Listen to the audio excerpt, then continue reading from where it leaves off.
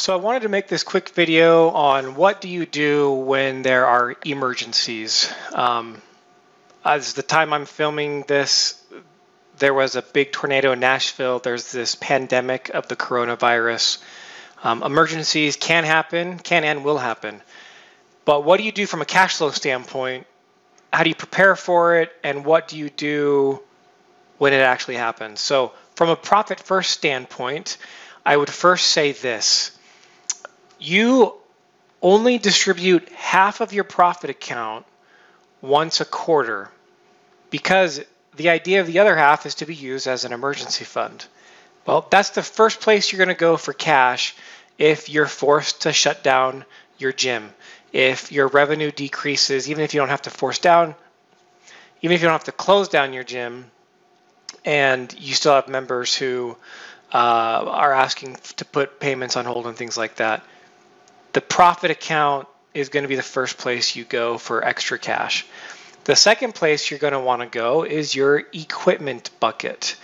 If people aren't coming into the gym, there's not wear and tear on it, and that is the equipment account of itself is a proactive way to plan for your equipment needs.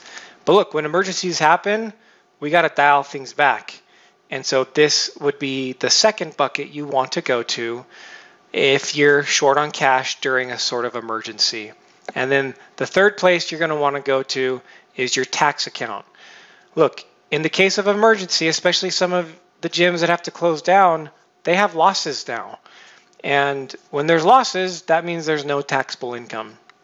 So if you have money set aside for taxes, go ahead and pull from that, from the third spot. Now, what happens if you weren't using the profit first system and you find this emergency upon you? What do you do?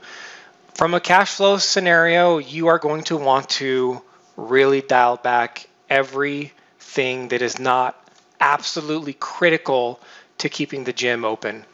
So if you think about the absolutely critical expenses you're going to have to pay your landlord for the space. And even that, in this type of emergency, maybe they're going to be, considerate of the situation and give you some wiggle room. But you're going to want to have that conversation. But ideally, you probably are going to have that rent expense. You're going to have to probably have some minimal utility expense, but not a lot, because if your gym is closed, no one's in there running up electricity. If your gym's closed and you pay coaches per class, then you don't actually have any coach expense. Now, that's not to say you're probably going to want to look at how can you, to the best of your ability, take care of your coaches. Absolutely, you need to look at that. I'm just saying, in an emergency situation, I don't think the full burden of financial stuff needs to be on your shoulders, especially in this scenario where I'm talking about where you didn't have time or didn't plan for a type of emergency where your gym would be forced to close for a month or however long. Other than that, really, all the other expenses you have, you probably want to put those on hold or cancel them. I guess you're going to have your membership software because you don't really want to lose that data. But again, you want to go through and look at things and only keep the things that are absolutely critical. All the other stuff, you got to dial it back and write out the emergency. I hope those quick tips can be of value to you. I know that a lot of times we don't actually think emergencies are going to happen to us. And I can tell you, as I'm recording this, it is a bit of a shock on how fast this coronavirus has ramped up.